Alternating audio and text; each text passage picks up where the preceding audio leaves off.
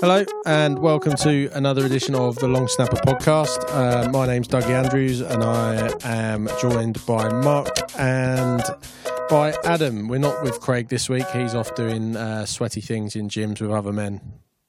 Make up your own mind about that. We're an NFL podcast.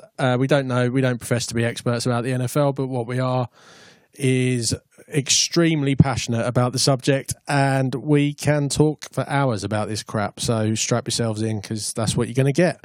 Literally hours. Literally hours. You can find us on Twitter at LongSnapPod. Apparently, we've got a Facebook and a what is it, Mark? WordPress site. Yeah, we don't do much on them, so don't bother. Just have a look on Twitter, because when the need arises, we occasionally post on there. Anyway, how are you, boys? Yeah, not bad. I'm good. This is, excited about a lower workload for recording this podcast, which will come soon. So you've alluded to it there, but you may or may not know, if you're a regular listener, that we've been working on a dream team over the last 3 months, very infrequently. And we've decided that this is the week that we're going to pop it all together and give it to you for your viewing or listening pleasure. First off, though, we should really round up a few bits of news that have happened in the NFL this week. Are there a few bits of news? Well, there's a couple. Have you managed to find a few? You've done better than me. I can think of one. Go for it. I had the same Enlighten one. us. That'd be easy. To me, this is how Fox Sports have got themselves out of a crisis, and that crisis was that John Lynch decided that he would leave the commentary booth and go and become the 49ers general manager. This has meant that they have had a vacancy in, I think is it their second or third team? So they seem to rank them, don't ask me why. So there's been a vacancy for a while, and they go and get one of the most charismatic men that's ever graced the football field, on and off the pitch. I would say charismatic. Even persuaded him that it's worth his while retiring. Forget Tony Romo. This is Jay Cutler. The Jay Cutler era is now. I think it might be brilliant. I genuinely think he might be have such a give a fuck attitude that if he keeps that, doesn't give a shit about if he pisses anybody off, and just goes in with this laid back style, I think it might be brilliant. I hope it's brilliant. I agree with you. I think he could be just something completely different. Yeah. You know, we all complain about vanilla analysts not really giving us much that we wouldn't expect from a trained professional. Maybe Jay Cutler's got something a bit different. I mean, he must have something about him for the women he's bagged. So that's a good point. He's got to have some charisma. Either that, or he's got a massive cock. But exactly. I mean, at the other, but then he could just be the Robbie Savage of American football. So, I'm going with that. I'm prove me wrong, Jay, because you haven't done so far while you've been playing. Maybe the booth is the time that he's going to do that. I'd like to bring up the fact that Jamal Charles has signed for the Broncos. We missed it by a day on our last podcast. Not even that. It was about 20 minutes. Yeah, 20 almost minutes. as soon as we came off air, wasn't it? But yeah, he's signed for them. That should be interesting. I've just drafted him in my Dynasty League in the 3rd round. Interesting. Do you think it will take you longer to draft him than he will stay healthy? Well, in the 3rd round of a dynasty draft, there's not a lot left. Let me tell you. That's fair. And my reasoning was I thought that somebody else would take him sooner, or in the offers trading up to get up to my pick. Rejected them both because if he does stay healthy for the whole year, there's a 1,000-yard running back. He'll get numbers in Denver. Yeah. They produce numbers of at their backs position. It's almost uncanny going back years. Yeah, so I agree. It's worth a punt. I mean, it's just the injury thing. If he stays fit, he's going to do well. I mean, he's always been talented enough. It's just been the fitness for him. Who's left in Kansas at the minute now? It's Spencer Ware, and they've drafted a rookie as well that I don't know too much about. So in terms of talent, are they and better Sharky than Jamal West? Johnson? Obviously, That's yes. Kendrick, yeah. Yeah. So are they talent-wise? Are they better than Jamal Charles now, Well, I think they think so, clearly. or do they just think that they're more likely to be able to play 16 games? That as well. I think that for me, when it comes down to it, I think Jamal Charles is probably a more talented back than either of those. But it's the injury concerns, and it's those backs that are the wrong side of 30. And if the Broncos can keep him fit, not have to use him a bit like Adrian Peterson as an every down back, but they can get some decent productivity out of him. I reckon that's a good pickup. Thick as mince as well he is. I don't know if you ever read any of his tweets. Thick as mince. Do you think some teams just get tired of this? So if a player misses so much time, I think there's an element of that. Yeah, definitely. They've had enough. Let someone else have a go. Definitely. Yeah, I think so. I think that American sports is far more savvy in the getting rid of injury-prone players than we get over here, and that we're used to it over here. We put up with injury-prone players where the contracts allow it a bit more than the sport over here does. True. Yeah, that's true. If you're not performing, you're out. So. Yeah, I love the fact as well that in his press conference to announce the signing, he revealed that he was a lifelong Broncos fan. Brilliant. Clearly watching some Premier League football. Yeah. Anyway, the Robbie Key of American football. The other thing that I read was one of the TV channels in the States had applied under the Freedom of Information Act for Aaron Hernandez's prison record. Turns out that he was a bit of a naughty boy and was found with a 6-inch shiv in his cell. And was done about 6 times for fist fights. It's hard to believe, isn't it? Yeah. And his murder conviction's now been quashed. Yeah, I saw that. Oh. Yeah. What, the one for Odin Lloyd? Yeah, been quashed because he's dead. So you can't. He is no longer a convicted murderer. Wow. Should we leave that's it there and move on? That's great news for Odin Lloyd's family, isn't it? I mean, that's just what a kick in the teeth. What great justice. Oh. Yeah. Meh. Let's move on. Anyway, look, we alluded to it earlier. We've picked a dream team. We've done quarterbacks, running backs, wide receivers, and tight ends. Here's the first segment, and it's the quarterbacks. We're going to start off our fantasy dream 11. This is an idea that I stole from our friends at the Mall Over podcast. We're going to try and pick an offense and a defense based on our opinion of players during our lifetime. So in my case, or our viewing lifetime. So in my case, that goes back to about the mid-80s, I guess. I don't know about you boys. How far back are you going? Yeah, similar. Early 90s, maybe. Very early 90s. Yeah, somewhere in between those two for me, I'd say. Yeah, I mean, early memories of probably around 89, something like that. Yeah, right. Not a million miles apart. Yeah, I'd say I'm pretty similar to that. And I'll kick us off. And my first nomination, and the guy that really can be the only nomination, and I guess you guys are going to say the same thing, is the man himself, Tom Brady. If there's been a better QB in our lifetime, I don't know who it is. Would you agree? Yeah, he's in my list. What a phenomenal talent. There's a lot of accusations, and we've made them on the podcast, and certain people on the podcast have made them, naming no names, Craig. But he's obviously very good. He happens to have an amazing head coach. But for someone who was picked so low in the draft, he's phenomenal. You can't argue with his record and the stats he's got. He's got to be in the conversation for the best ever in our lifetime. He's not going to win favourite if we were picking a favourite quarterback for me, but it's hard to argue with anything that you just said. I mean, to be truthful, and this goes against everything I believe in, but he's pretty unlucky not to have more Super Bowl rings than he has, and 4's pretty good as a start.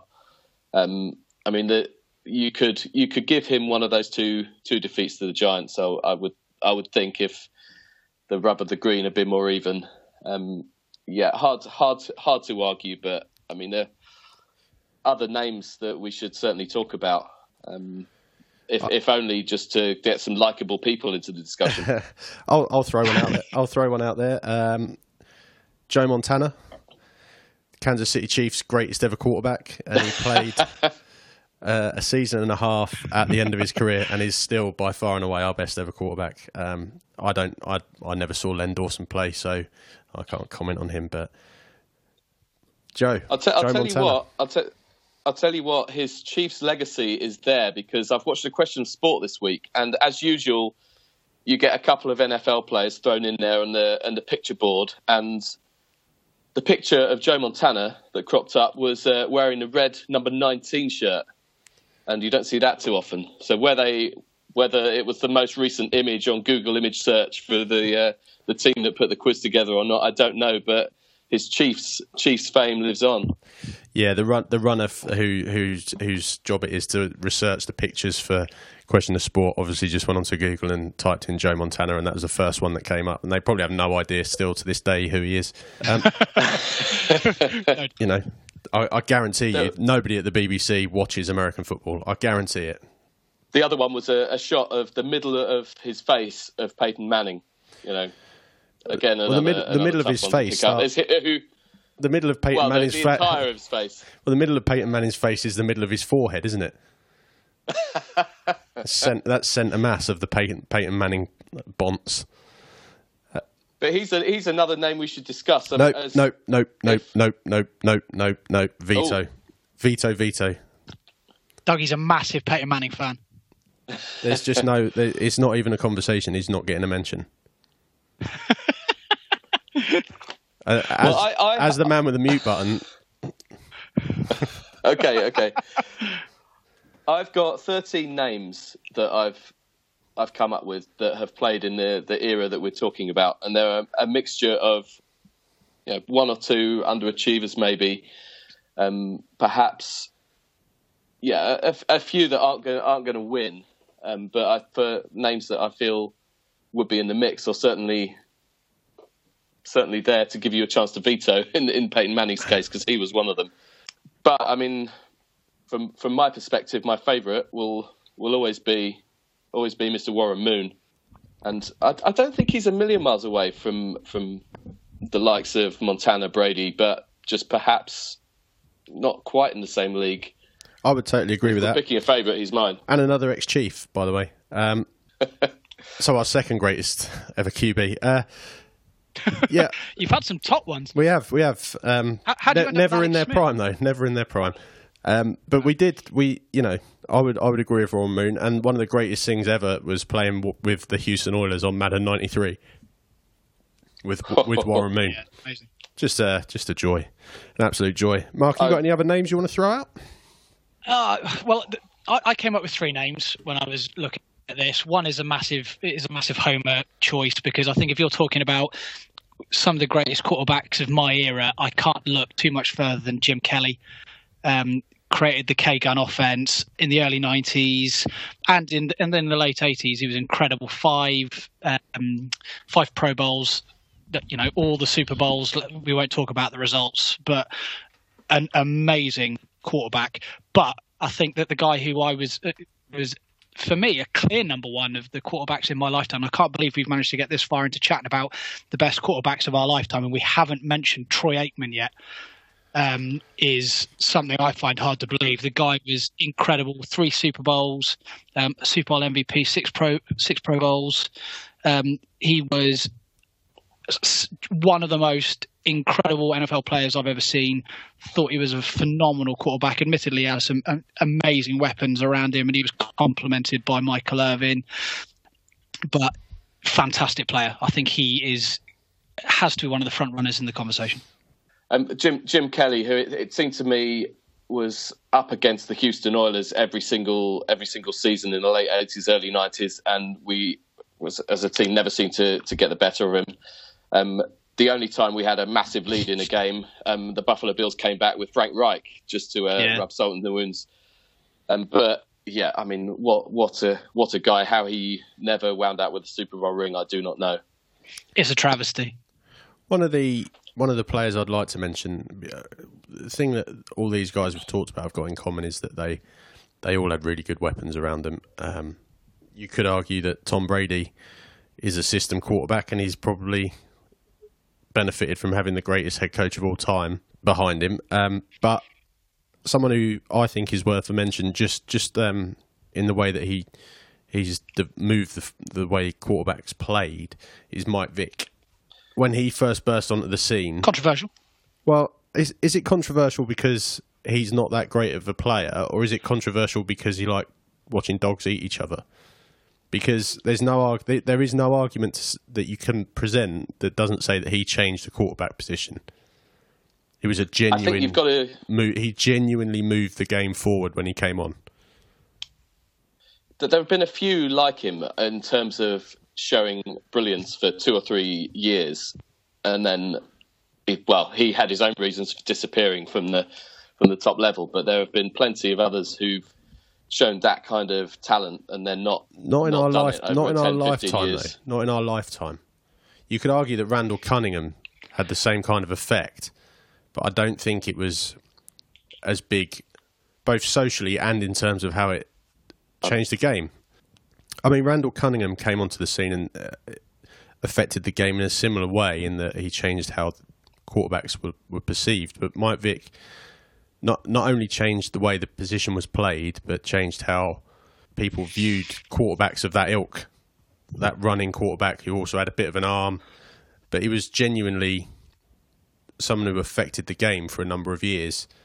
And while you can say that he might not have had the same effects on the game or the same ability as a Tom Brady or someone like that, you can't argue that he didn't change the game. And that's something that, not many quarterbacks have done. I'm just throwing this question out there as I'm looking at my list of 13, and I don't think there are any that are in that sort of mould, the mould that had the feet. I mean, plenty of these guys could run, but not many of them. I could think of maybe Steve Young, who actually had serious wheels that made a difference. But other than that, I mean, as you say, Mike Vick has set a trend. I mean, you've got all sorts of players of that style now. How many of them will have a 10, 15-year career with that risk of injury from playing like that is another matter. As we've still not really seen that.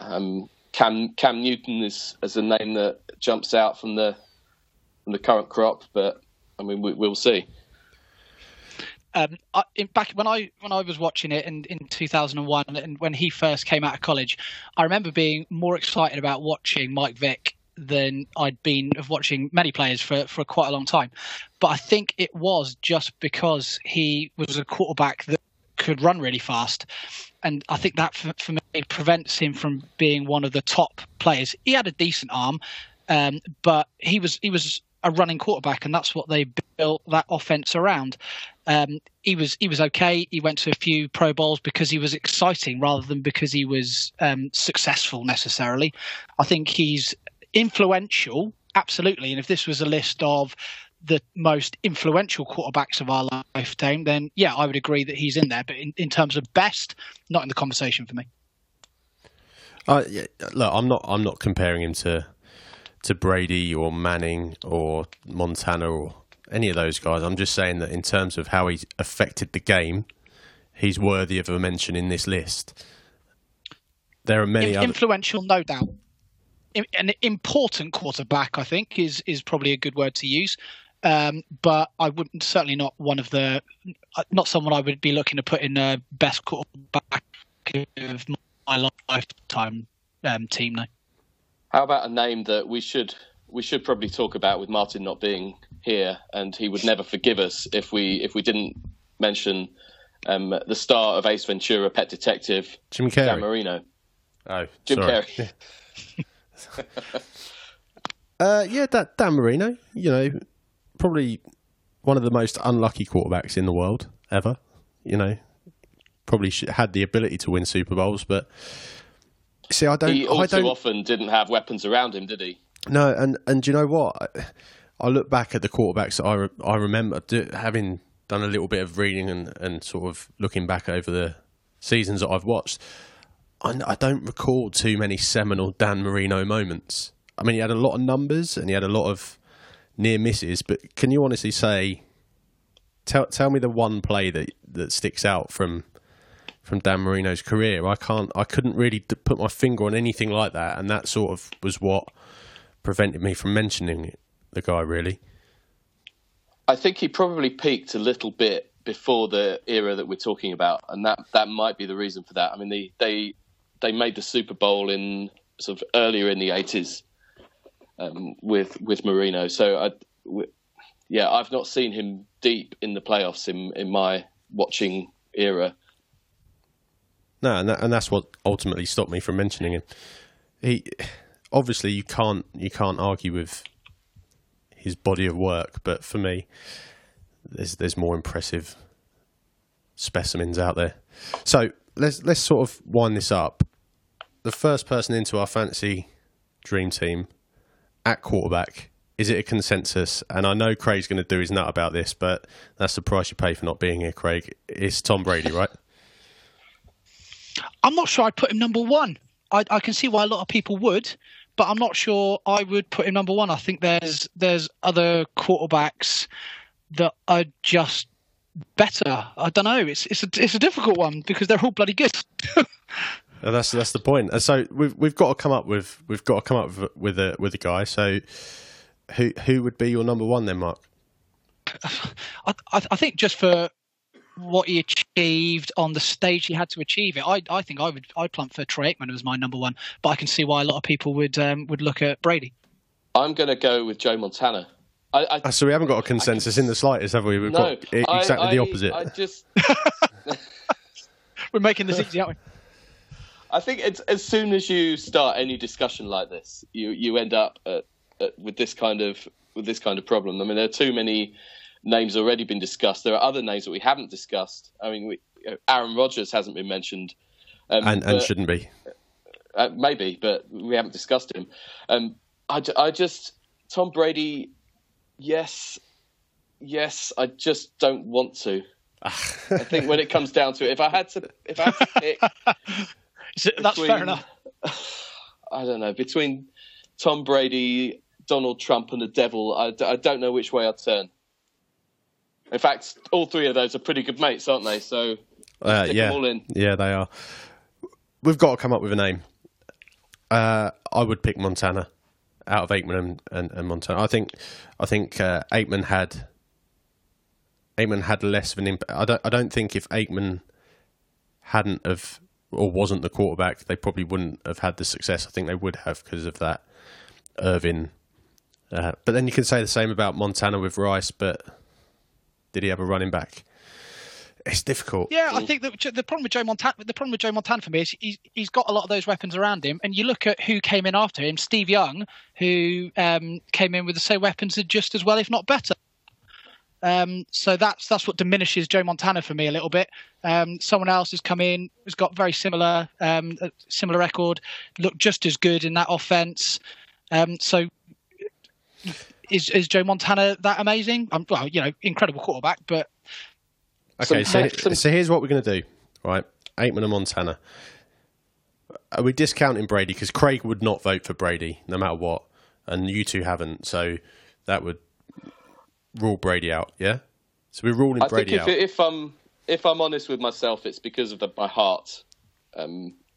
So read into that what you will. Okay. Well, look, let's think about this, because we've got to pick the receivers and the running backs and the tight ends. What offense are we going to play? I think we go three wide, single back with a tight end, right? That's what we're going to do. Would you agree? Yeah, absolutely. Yeah. We're not going modern two tight ends, no. Okay, so you want or the jumbo package, no receivers at all. If you're going to do that, then get those big tackles in. You need a QB. You need a QB who's got wheels. So let's go for Mike Vick. Done. No, just me. We could be here for weeks. We could. we genuinely do have to pick someone though. So come on. I've got to be honest. Tom Brady. There you go. No. I'm going to be the bigger man about this. Tom Brady. Mark, can you relent? Yeah. I see. I'm sorry, the Craig. issue we've got here is that we've got three AFC fans. I like Tom Brady because secretly I like the Patriots a little bit, but. Adam, you don't like the Patriots. Oh, is that a second team you support there, Doug? No. Hold on a second. No. I've just been sick a little bit. No, it's not a second team. Hold on. I like watching the Patriots because they play good football. You just said you like them a little bit. I like watching them a little bit. I like watching them. I'll remind you of that. remind me all you want, mate. I'm not a turncoat. I'm a Chiefs fan. But if the Chiefs aren't on, then I'll watch the Patriots quite happily. How can you not like? You could call them your second team. No, and I wouldn't. I would call them a team. If of the other 31 teams in the league, I had to watch any of them, it would be the Patriots. Everyone listening agrees with me. If there was anyone listening, Mark, that'd be a good thing to say. Start, wouldn't it? Yeah. So Brady's out. I would go with Montana over Montana and Aikman. Which one had the better wheels? Which one would help you out in a sticky situation? Because you need someone that's going to be able to get out pocket presence. I would say Montana. Neither had great wheels. Neither are good, are they? Neither are good. So maybe we do flip it on the head and just pick Aaron Rodgers. We need to come up with a name because we're going to be here all night.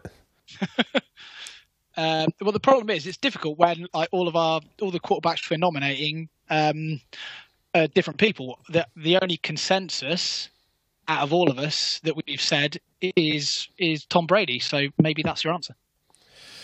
I think ultimately none of us want to pick Tom Brady, but all of us know that is the right answer. Just how good he was. Yeah, still is. Okay, there you go. It's settled. Tom Brady is the Long Snapper Podcast's fantasy QB. So there you go. Brady's our dream quarterback, and we'll move on now to the tight ends. This was the next section we recorded. I can't remember when. It was about week 20 something, wasn't it? A long time ago, yeah. Yeah. During the season, in fact, they were playing games. Yeah. So anyway, but luckily that's where we come in as a clip show. We've done the work for you, listener. So as if by magic, I'm transporting you back to our chat about tight ends. Last week we started off our fantasy offense and we talked about quarterbacks. And Craig, you'll be delighted to know that Mr. Brady is the Long Snapper Podcast official QB. Would you have gone elsewhere? Obviously. Oh, yeah, you'd have had RG3, right? Anybody else? Anybody else apart from Tom Brady? Seriously, then? Anybody except for you and Tom Brady. Who would you have gone? Well, I listened to your best Starling impression, and I would have liked to have heard more of an argument for Peyton Manning. I don't see how you can look past it. No, veto, move on. Yeah, so tight ends. Peyton Manning needed to be discussed. Peyton Manning. No. Chad Pennington, whatever. I do love Brett Favre. Brett didn't get a mention, did he, actually? That's a fair one. Yeah, no, he didn't get a mention at all. Somebody else. He was on my list. You know somebody else who didn't get a mention? Big John Elway. He was on my list as well. I listened back and thought we never talked about Elway. I don't know what happened there, but anyway, let's talk about the next position in the list, and we're going for tight ends this week.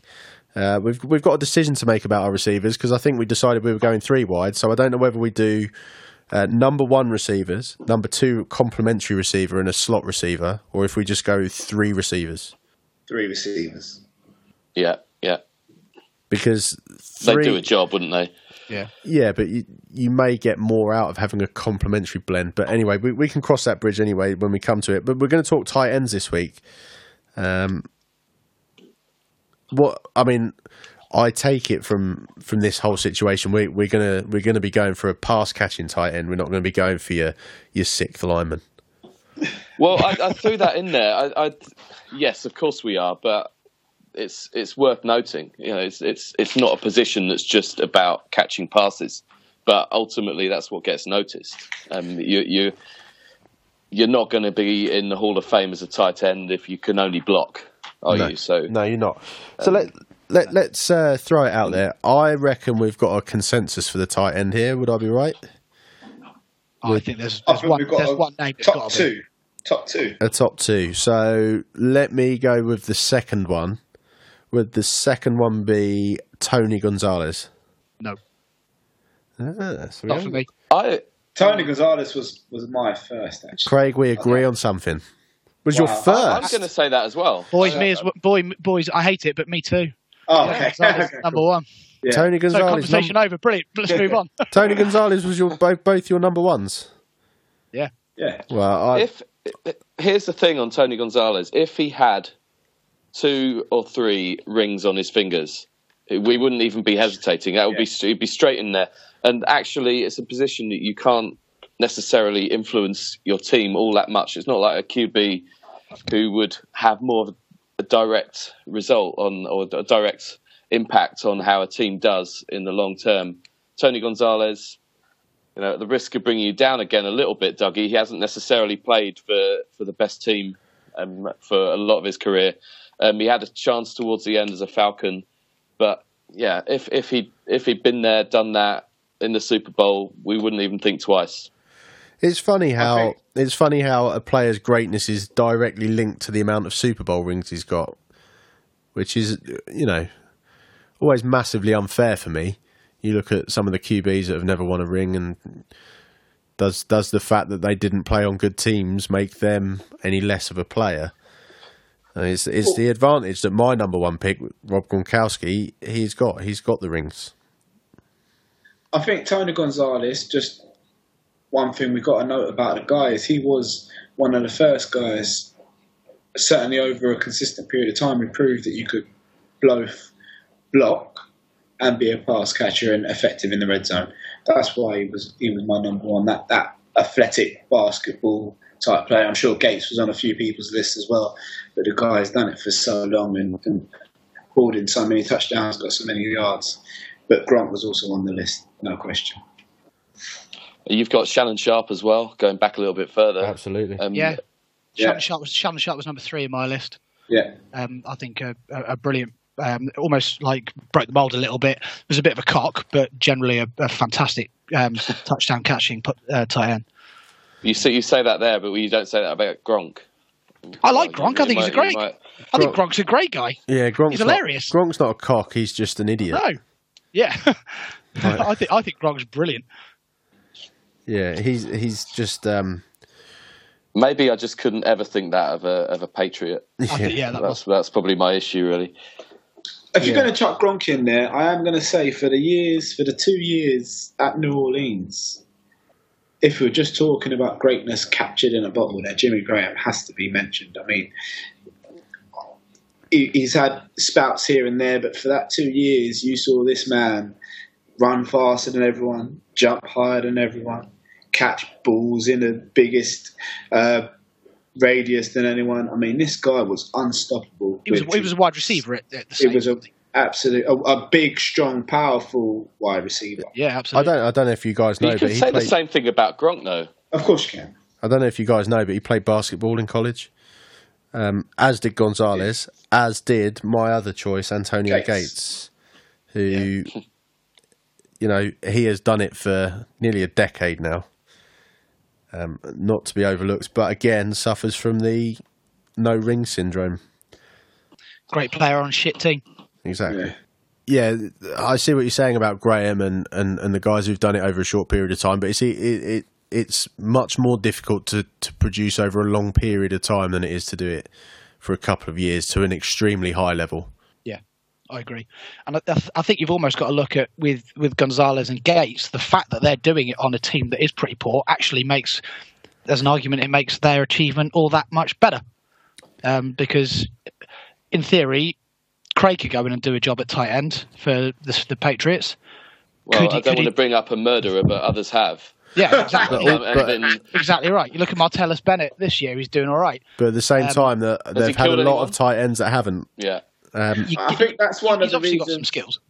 I think that's one of the reasons Tony Gonzalez is up there for me, is because in his, I think maybe second to last year, the man did go and catch something like maybe 8 or 10 touchdowns. So, he did it in this very modern era when we had seen this wide receiver, tight end hybrid. I've got a lot of time for Tony Gonzalez. Real shame he didn't get a ring. Yeah. Okay, so boys, we're going to have to choose our tight end. We're going to have to choose one, and it's between Gronk and Gonzalez. Who are we going for? Tony Gonzalez for me. And me. Yep. So Tony Gonzalez, welcome to the club. You're in.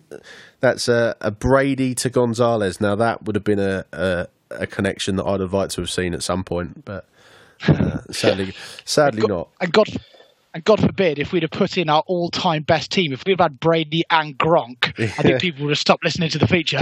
Yeah, possibly, quite possibly. All right.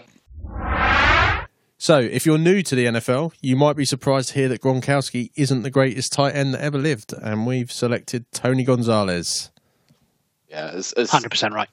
As uncomfortable as I was, despite it's probably the right thing about Brady, I'm very happy that it's not Gronk alongside him. That would have just been wrong. And Tony Gonzalez, I thought, was terrific for pretty much his entire career. He never quite got that ring, did he? But a man who really, really deserved to. In fact, the fact that he didn't get a Super Bowl says how much that he did to deserve this place, I think. Hats off to him. Yeah, and so that's Brady and Gonzalez in the dream team, and now we move on to the running backs. So, gentlemen, who is on your list and who wants to kick us off?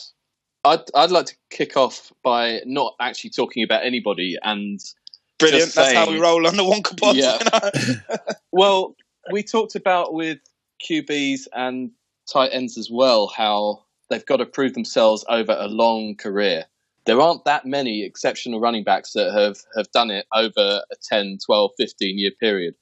A couple of names on the list, I mean, that have names in my notes, like Terrell Davis sticks out. I mean, who's had, 2 or 3 years at the top.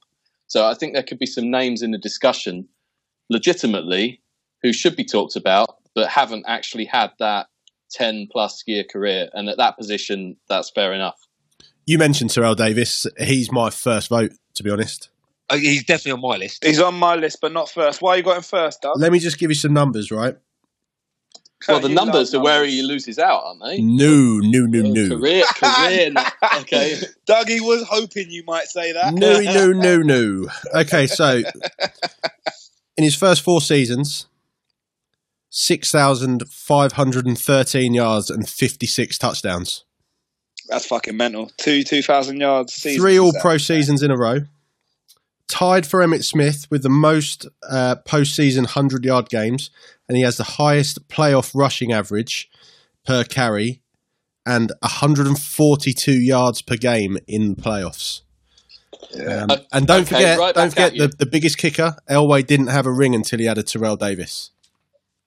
Yep. That's all fine, but what have Tiki Barber, Thomas Jones, and Ricky Williams got in common? Domestic abuse.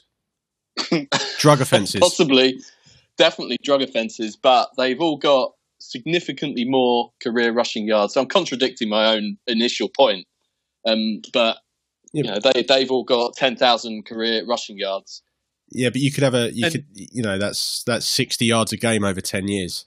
It's one of the other things that the short season doesn't, or the short career doesn't allow for, is that little bit of a tail off towards the end, where a lot of the other guys' averages, Terrell Davis was lucky in that he played on a pretty good team for his time. He didn't have, Emmitt Smith played on almost a generation setting Cowboys team, but some of the others played on some pretty ropey teams that would have affected this. If Zeke Elliott packs it up at the end of this season, his stats will, never be beaten because his averages will be that much higher because he's got a smaller sample size. But there'd be a qualifying amount of carries, though, wouldn't there? It wouldn't be like one season because you've got. If that was the case, then you'd look at RG3 as being the greatest QB of all time. It depends what stat you look at, isn't it? So if you go on averages and things like that, it starts to skew because you've got a smaller sample size. There's no doubt that Terrell Davis, in that late period of the kind of mid to late 90s, was far and away the best running back in the NFL. There are limits, though. You can't just. I mean, I wouldn't include, for example, Chris Johnson on the back of, say, a 2,000-yard season and very little else. I think you've got to do a bit more than that to be in the conversation. But yeah, TD, surely. I mean, he has, hasn't he? I mean, I've got many of them. I've got Terrell Davis. I think Dougie made the point. I mean, all the yards are brilliant, but I like the 2 stats for me is, 1 is he did it in the postseason. He made the difference. And 2, like you say, the 2 rings came when Terrell did. I want to chuck one in there, and that is LaDainian Tomlinson. you made the point before, and we've had this conversation. Does rings? How important is that when you're evaluating end of a career? He never got the rings. He was on a good team at times, average most of the time. But can we say he was the best running back of his time, potentially? One of the things that he brought to the running back position was he was the best receiver on that Chargers team most of the time. Mm-hmm. You look at a lot of the other running backs, they're known for their running. Now, LT was probably as dangerous, if not more dangerous, with his hands catching the ball than running the ball. And he was a bit of a game changer when it came to that versatility at running back. That the Chargers having like a 3rd and 14 and a little screen to LT, or even a bit more downfield, you would not. The San Diego Chargers, the mid 2000s, late 2000s, it didn't matter how many yards to go on 3rd down. You did not relax when you're playing against them. And we certainly, as the Tennessee Titans, came up against him and lost enough times at that period. I would agree to an extent, but as a Chiefs fan, I don't think he was the best running back in that division because we had Larry Johnson. So, yeah, he was great, but Larry Johnson. So we briefly touched on Emmitt Smith, who part of that legendary Dallas side. And surely there's some love for Adrian Peterson. This is the first year we've seen that he is actually human. Before this year, I'm pretty sure we all believed he was half man, half machine. This guy dominated the position for 5 years. Yeah. It's not the first injury he's had. He's come back from an ACL in the past and been equally prolific after that, hasn't he? Have I just stolen your point, Dougie? No, I just have a little, yes, he beats up his kids. Yes. I was wondering where... Yes. It is alleged that he may have paid some people or used money from his foundation to fund an orgy where 3 of his relatives attended and there was 4 women. He may have done that. But he is the highest running. Most weekend. He is the highest paid running back in history, and he has a fear factor unlike any other running back in the NFL. If your team's playing against AP, you don't care about anything else. You need to lock down AP, and that's what separates him from a lot of running backs in the NFL. And teams couldn't, even though they stacked the box. They knew all the Vikings could do is run the ball with Adrian Peterson, and teams still couldn't stop it. They put all 11 men to try and tackle him, and he'd just run over people, like run past them, run through them, run around them. He was probably the perfect physical specimen when it came to playing running back. The only thing on field, anyway, the only criticism I'd ever have of him would be putting the ball on the floor, which early in his career he did a bit too much. I mean, but you take that. You're not going to drop him. Yeah, you'd take it every week, wouldn't you? He once had a season in high school where he ran for 3,500 yards. They play 10-game seasons in high school. Not bad. When you hear some of those elite players' stats in high school, it makes you think, what the fuck happened? Like, literally, basically, he just ran up and down all game. I mean, that brings me nicely on to I think we've mentioned him, but we really should talk about Barry, shouldn't we? Surely. Everyone's going to vote for Barry, right? Yeah.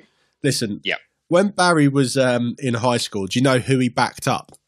Trying to think what sort of period it had been. It'd come. And if you were playing this high school, you would surely have a bad hammy that day. Let me put it was Thurman Thomas. Thurman Thomas. Yeah. Can you imagine playing a high school with Thurman Thomas and the change of pace back was Barry Sanders?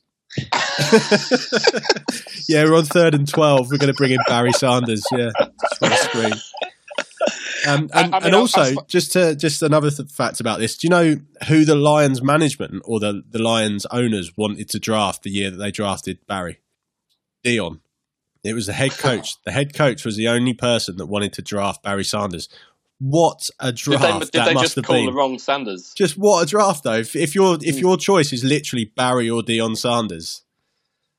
Literally two all-time greats at their position is Sophie's choice. I mean, for those listeners who maybe aren't particularly familiar with Barry Sanders, the best way of describing it is he was on a pretty bum average team, damn right dog shit at times, and everybody couldn't tackle him. And I want to be really specific. Everybody on the other football team couldn't tackle this man. When he ran, whether it be power, elusiveness, pace, you just couldn't stop him. Sometimes you could in the backfield, like a long way in the backfield, like 15 yards. You can only stop him before he started going. Didn't he have like a couple of seasons? He had over like 200 yards negative running. You know. But, I can. Well, but then equally, like I say, he played on. That just makes his stats look even more impressive. What it tells you is it literally was give the ball to Barry for 10 years. Can I just run some stats past you about Barry Sanders? Well, obviously, Doug. We wouldn't expect anything less, mate. Wake me up when you're done. 10 years straight, Barry Sanders made the Pro Bowl. 10 years straight. And the All-Pro team. He was a Rookie of the Year. He won the MVP. In 1996, after week 2, he had 53 yards rushing. Do you know how many yards he finished that season with? Probably about 1,200. 2,053. Yeah, a year after he retired. Well, you would, wouldn't you? Yeah. That is the ultimate mic drop, isn't it? And he bowed out at the top as well. He had 3 or 4 good years left in him, but he just went, you know what, I just don't fancy it. And one of the other things that I really, really enjoyed about him, whenever he scored a touchdown, no celebration, no nothing, just go and hand the ball to the official, trot off the field. Act like you've been there get the before. extra pointer on. Yeah. And I think it's his dad told him, I don't want to actually, I think he did some showboating or whatever in high school. Dad said, no, none of that. Give the ball to the official, just jog off the pitch. And that's all he did ever since. And he scored a fair few touchdowns as well. One or two. Are there any other names that we haven't mentioned that we were guilty of doing this before, of sort of making decisions and not talking about some guys? Not for me. They're the clear 3 for me. The 3 that I mentioned. I'm happy with them as well. Gentlemen, so is it a unanimous vote, Doug? You tell me, boss. Well, I can't pick between AP, TD, and Barry. I'm going to let you pick between your 3 and come back to you, Adam. I just wanted to say before we pick these guys, I couldn't. And my pretty much my favourite ever running back. I just want to give him a mention because he made the Tennessee Titans. Well, pretty much when they moved to Tennessee, he really made them a good team for many years, and that's Eddie George. Now, he got pretty close to winning a ring, 1 yard away and all the rest of it. But he, when Steve McNair was running that offense, made the difference. Jeff Fisher's finest. I mean, one of the things that we didn't mention earlier in this bit, and in case you hadn't listened before, this is just within our lifetime. So we appreciate the Walter Paytons and the Jim Browns and players like that, but we never got to see them live. We never saw them in the flesh. So we're only talking about people that played the game sort of from that kind of early, mid-90s onwards. And the only other one that I'd quickly mention, I thought watching growing up as well, was Jerome Bettis, the bus. Great shout, yeah. How a dude that big moved that well, got the yards he got, because he wasn't getting around the corner and skipping down the sideline. He was trucking people week in, week out. And he's ended up on, he's on all kinds of all-time lists. He was an absolute monster. And of all the running backs that we've got on our list, I would think if you were playing defense, he would be the last one you would want to see in that backfield, because you'd be going, oh no, this is really going to hurt. Yeah.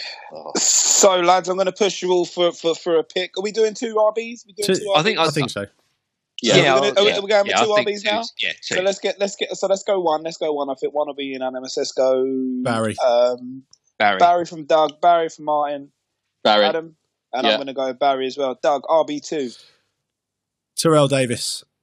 Oh, Terrell Davis. Martin. Yeah, I'm happy with Terrell Davis. Terrell Davis. Emmitt Smith. And I'm going to go Adrian Peterson. So Terrell Davis gets the RB2 spot. And I'm gutted for Adrian. I think that nicely sort of makes up for me completely blanking him at the London game, doesn't it? For those that don't know, I was setting up the cameras at Wembley, and I noticed Handsome Hank from the Damashek podcast in the crowd, and I went up, Hank, how you doing? How you doing? Shook his hand. I listen to the podcast all the time. Walked back down to the bottom of the steps, walked away from the stadium, turned around, had a look back. Terrell Davis was sat next to him. Sucks. Literally sucks. That's got to be the best thing that ever happened to Handsome Hank. It's worth watching. Terrell Davis, go back and watch those Americas games, because the season that he got his 2,000 yards, I think he sat out something like about 8 quarters of football because they were so far ahead going into the second half that he got benched. Yeah. He probably left another 600-700 yards on the pitch because they didn't they didn't run him into the ground. He got some time off. It's also worth watching the tackle that he made on special teams in the first pre-season that he got drafted. Yeah. Was that the one in Japan? It was a kickoff. In Tokyo, a kickoff that they covered, and he went down and absolutely marmalised some dude on a kick return. I think it was in Tokyo on a pre-season tour, and they reckon had he known how to speak Japanese, he may never have come back. So there you have it. We have our quarterback, that arsehole from New England. We have our tight end, the legendary Tony Gonzalez. We have our RB1, the Barry Sanders, and we have RB2, Denver's Terrell Davis. Next week, wide receivers, boys. Yeah. Yes. Yeah. That's going to be interesting. So one clear-cut selection and one with a little bit of contention there. Barry Sanders, clear as you like, one of the greatest players that's ever played the game, let alone running backs. But conjecture about the Terrell Davis pick. Yeah, I don't think I would have gone with TD. Had I been involved in the conversation, I might have fought a little bit harder for other people. But I think clear RB1 in Barry Sanders. I would have thrown my hat more into the ring for Emmitt Smith, who I thought was an incredible player. But, TD's, he's not too bad, is he? Okay, so we're at a point now. We've got our running backs, we've got our tight end, and we've got our quarterback. Let's wrap it up with the wide receivers because, let's be honest, nobody cares about offensive linemen. So today we're going to talk wide outs. We've got 2 wide receiver spots and 1 slot receiver spot. So I'll chuck it open. Who wants to make their first argument for their first player? I'll go there. All right, I'll kick off, but I don't. The 2 guys I want to talk about, I'm not entirely sure either of them warrant a place in our ultimate team, but I think they're both worthy of discussion for very, very different reasons. One unproven, still relatively young player, and also a just retired veteran. I'll kick us off with Steve Smith. Which is an odd place to start in this, which is why I was hoping someone else might go first. Steve Smith. This is the so you playing Steve in the slot? I'll play. I'm not. I don't want to really get bogged down with this whole slot thing. I think to me, this is just we're picking the best guys. Okay. I'm not too worried whether we're not talking about roles. Okay. Well, I guess we could. It gets. How long have we got? Not very. So carry on. To me, I've always liked Steve Smith. He's a Larry gobby little man, but he's made big time. He's made the most of his talent, what talent he has, and I like people like that in sport. I approve of people who get there with sheer guts and sheer effort and passion, which is exactly what he's done. He's not going to top any of the stats. He does pretty well in the stats. He's had a 16-year career, which in itself is quite incredible in the NFL. He only missed any significant time in 2004 and 2015. So 2001 he started for the Panthers, and obviously he's only just retired, which in itself saddens me because I've discovered that he's 4 days older than me, and anyone in sport who retires older than me, there aren't many left. Let's face it.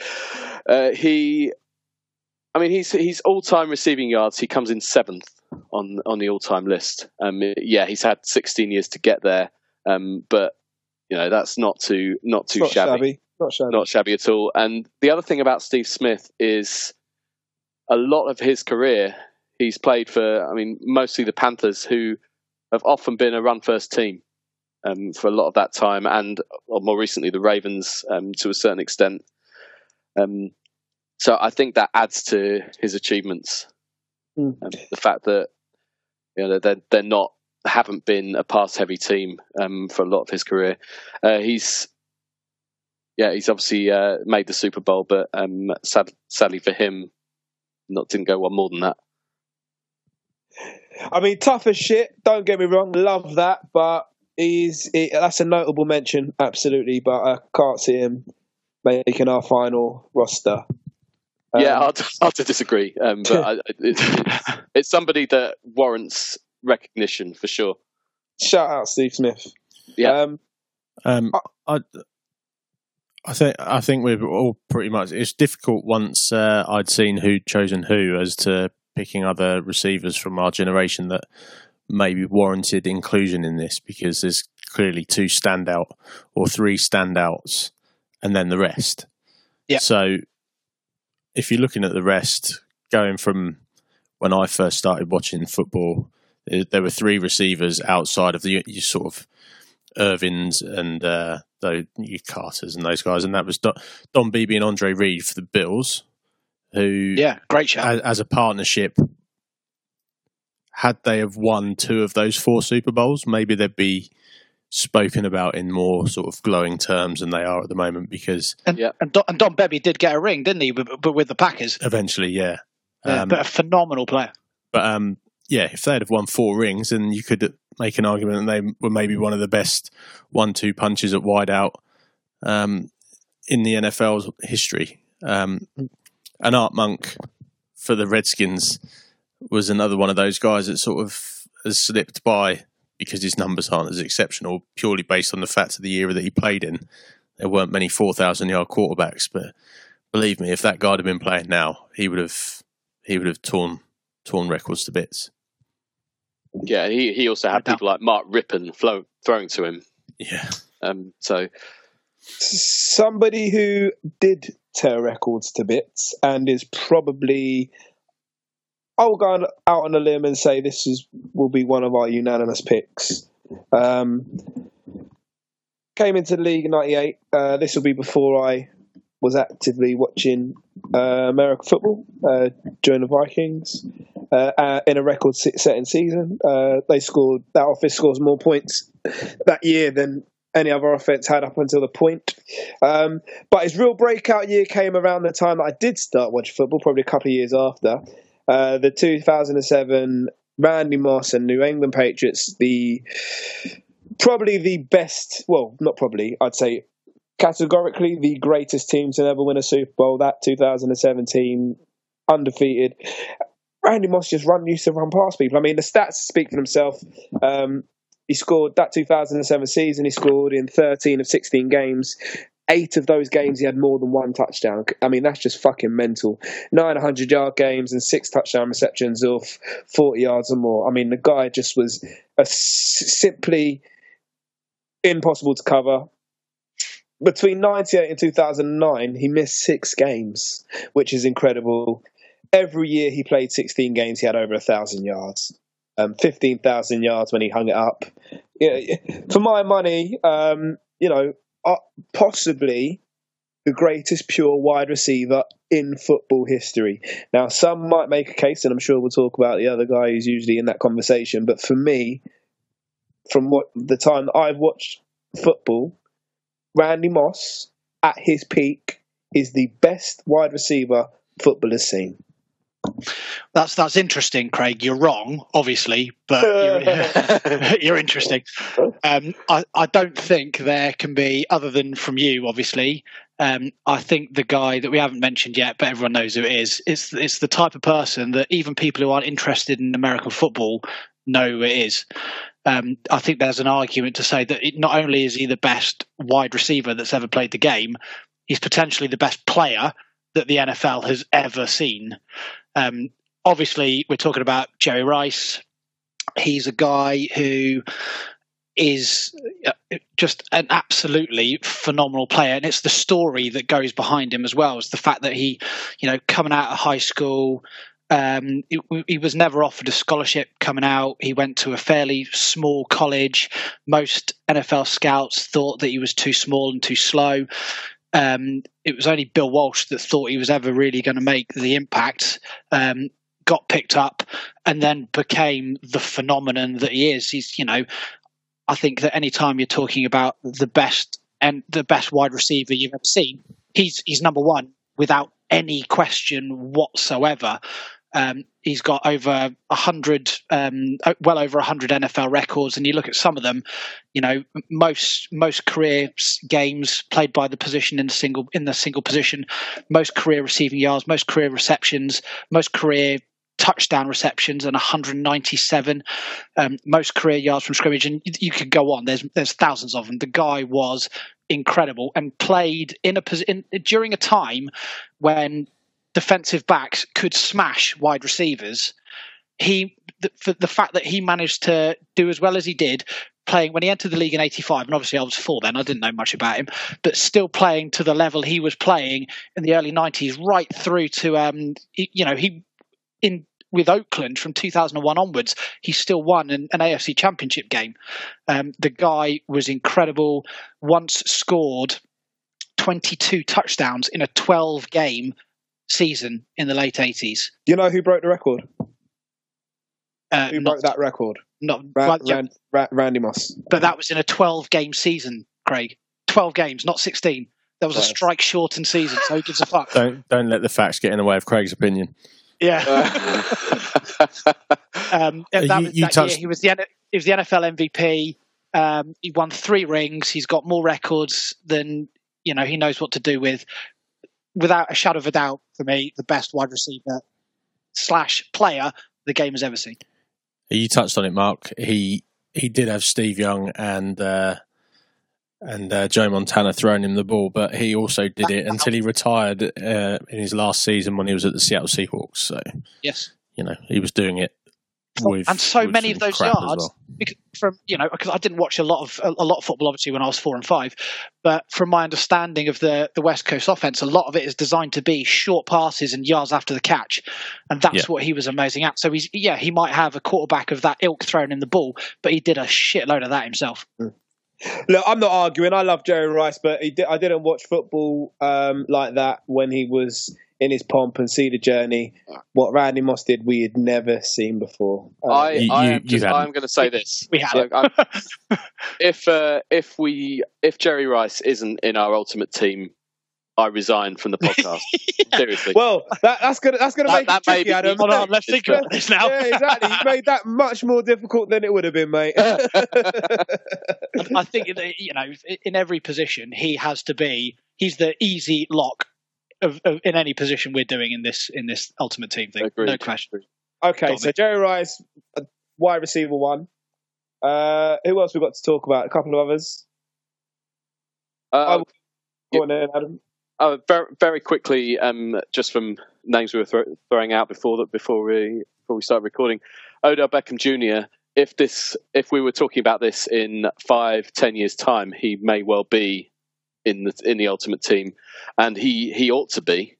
At the start of a career he's had, his ceiling is probably higher than any other player we could potentially talk about in this conversation. I think some of the just natural ability.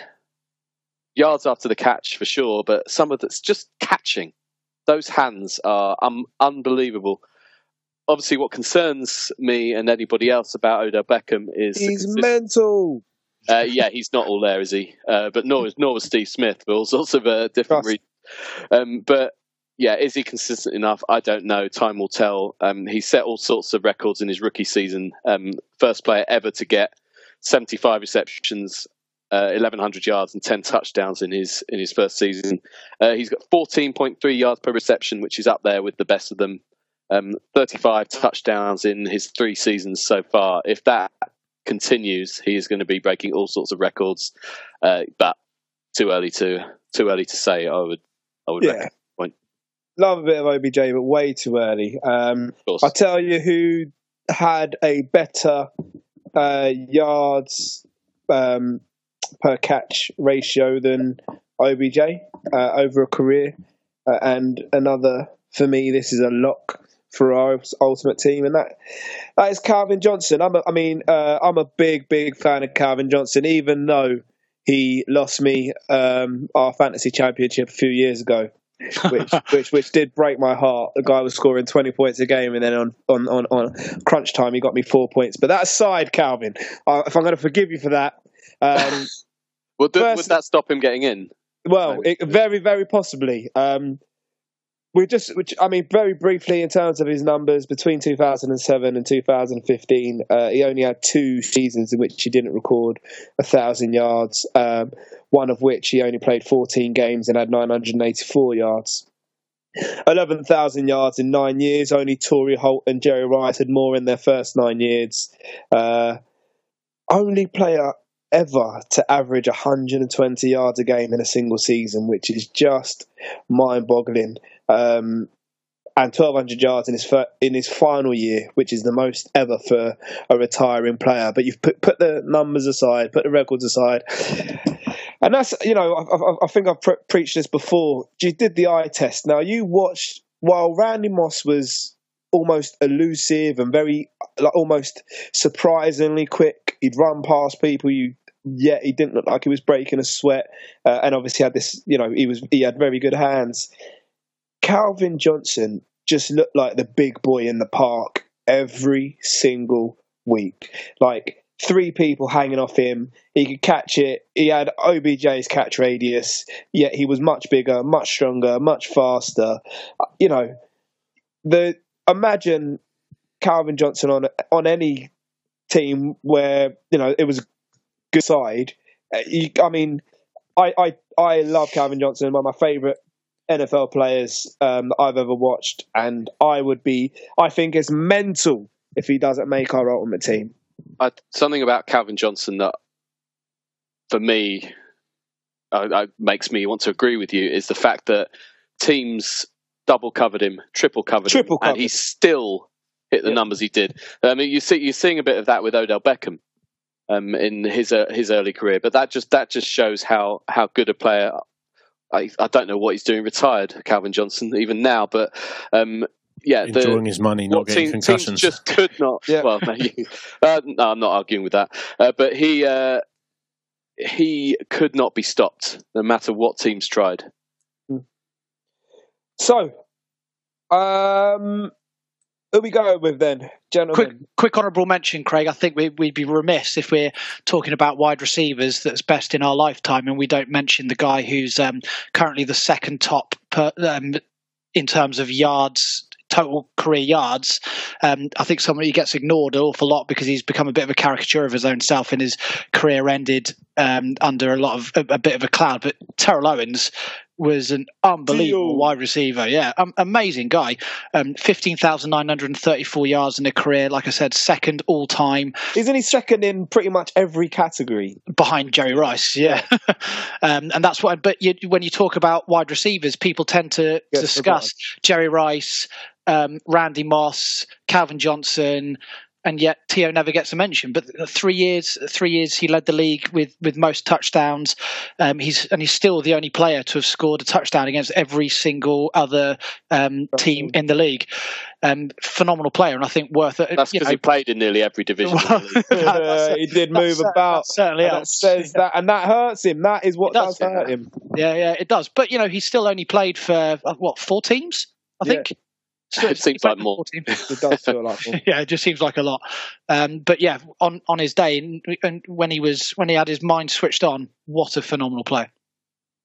So let's put it to the vote. So everybody's putting in Jerry Rice. I'm taking it. Yep, without a doubt. Yeah, it's simple for me. Moss? Simple. It's Jerry Rice, Randy Moss as your 2 for starting. Jerry Rice, Randy Moss. I'd actually play Jerry Rice as my slot receiver and have Moss and Calvin Johnson as the wideouts. Yep. Fuck me, you'd take that as a lineup, wouldn't you? Do you know, I can't argue with any of that. No. Hey, that is a receiving core. What do you do? Hang on. Whoa. we need to argue about this for at least 10 minutes, don't we? Isn't that how this goes? It's Craig's bedtime. Let's definitely, I can agree with that. I mean, Calvin Johnson, Jerry Rice, Randy Moss, you just can't cover it. You'd never lose a game. Never lose a game. You would never lose a game, ever. Well, Especially when you've got unless you when you've had got Tony kickers on the Gonzalez. O-line, because Yeah, they're the only players you can afford to pay after our quarterback, running back, and wide receivers. Do that. This team does not comply with any salary cap. Let's just say that. So that wraps it up. Jerry Rice, Calvin Johnson, and Randy Moss. I don't think... You're pretty happy with that, aren't you? Yeah. I think if you're drafting a fantasy dream team, as we were, they're the three you end up with, as we did. That's ridiculous. I love what we've done here. We've basically... Talk the bleeding fucking obvious. Yeah. Pick the three best wide receivers you can think of. Done. Also, what are we doing sat here right now? What can we add to what we've already said? Nothing. So there you go. Our dream team is 5 offensive linemen that nobody really care about. No, there's only room for 4, remember? Oh, yeah, 4 offensive linemen. We're going to go tackleless. Who needs a right tackle? Tom Brady running for his life with Emmitt Smith. No. Tom Brady running for his life with Barry Sanders and Terrell Davis, the snubbed Terrell Davis by the Chinese lensman. Tony Gonzalez acting as a 5th lineman, never catching a pass, and Calvin Johnson, Randy Moss, and Jerry Rice catching the passes. I think you'll agree that is a pretty strong lineup. What offensive coordinator wouldn't be delighted with that lineup? Most of them. Any other business, chaps? Let's wrap this up. I'll go. So a couple of things. We didn't mention it last week, I don't think, but how good was Joshua Klitschko a couple of weekends ago? I don't know if you boys saw it. Lordy. Oh, man alive. That was unbelievable. Both fighters should have lost that. One of the best fights I've ever seen in my lifetime. Thought it was incredible.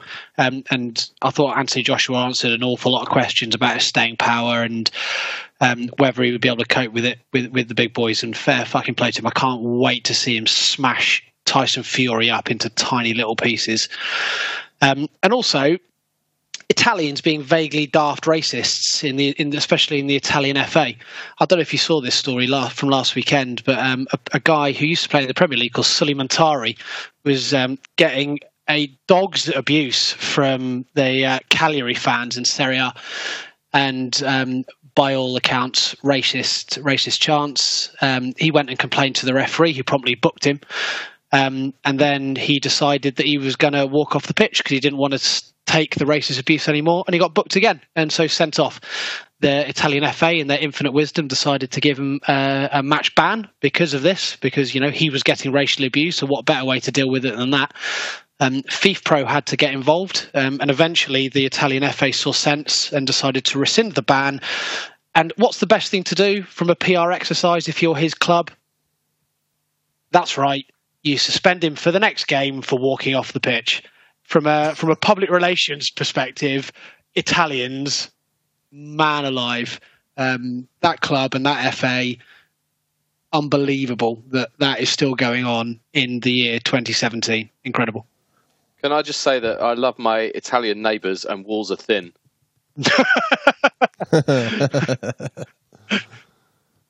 Well, they'll be able to hear me. Yeah, this is a pretty poor quality headset. Proper thin wall. Yeah, I mean, it's bad when the guy who runs the Italian FA got banned from the FIFA exec committee because of the comments he made about people eating bananas a couple of years ago, yet managed to keep his job as the head of the Italian FA. Jesus Christ. Unbelievable. Adam, what you got for me? Not a lot. Just a couple of positive-ish things actually. The boy went for his first. You may remember me talking about the ECB and their All Stars cricket that they've launched. local cricket club about a mile from here. I'd never actually been there, but they've been running this scheme, and they've done a couple of extra sessions a couple of weeks early. He went for one on Sunday morning. It was terrific, brilliantly run, lovely little cricket club, St Margaret's Bury, just up the road from here. He'll be going again Sunday and for the next 8 weeks. He loved it. I loved it. It's terrific. Great sport to get into. And yeah, couldn't sing its praises highly enough. Also, a little random TV series that I've only just discovered, like a lot of things, late to the party, but Archer. I don't know if you're familiar with Archer. Oh, yes. I've watched 3 episodes from the very start and laughing out loud through virtually all of it. Brilliant. It only gets better. I'd like to take this opportunity to say to the arse hats that invented Amazon One Touch, you're going to bankrupt a family soon, you incompetent cretins. 5-year-olds are operating my computer. 5-year-olds can operate Amazon One Touch. Now, I'm lucky. My son only ordered a die-cast Aer Lingus aeroplane. Your son or your daughter could be ordering a £2,000 Samsung television. Watch it. Amazon, sort it out, because there's got to be some kind of child protection. And before you all write in, all 20 million of you that listen to this podcast saying, oh, well, Dougie, you could just block the computer. I don't want to. My 5-year-old needs to be able to use the computer. He doesn't need to be able to order stuff on Amazon. So Amazon, sort it out. That's properly dangerous. I can't believe that's a thing. Yeah, mate. Rachel, the lovely Mrs. Lensman, text me to say, did you order Ollie an aeroplane on the Amazon? I said no. She goes, I didn't either. He must have done it. And it's Amazon. It's one click. Sorry, not one touch. One click. Yeah. My son, about a few months ago now, managed to order a film through Sky. You can rent a film for a couple of days. It was about $5.99 or something. A film we watched at the cinema about a month before. Yeah. That's easy. That's easy done. I've seen Daniel with the remote, and he's got as far as the box office bit. And as you know, there's no unless you put it in, the pin code stuff that you need to enter in is just it's not good enough. Not good enough. Anyway, boys, it's been a quick one, but we've still managed to make it last 20 minutes. If only I had that problem every day, Doug. Yeah, you're right. Yeah. What I could do in 20 minutes 12 times. Let's wrap it up, because this podcast is going to last about 3.5 hours. So until next time. Cheers. Yeah. Cheers. Bye-bye.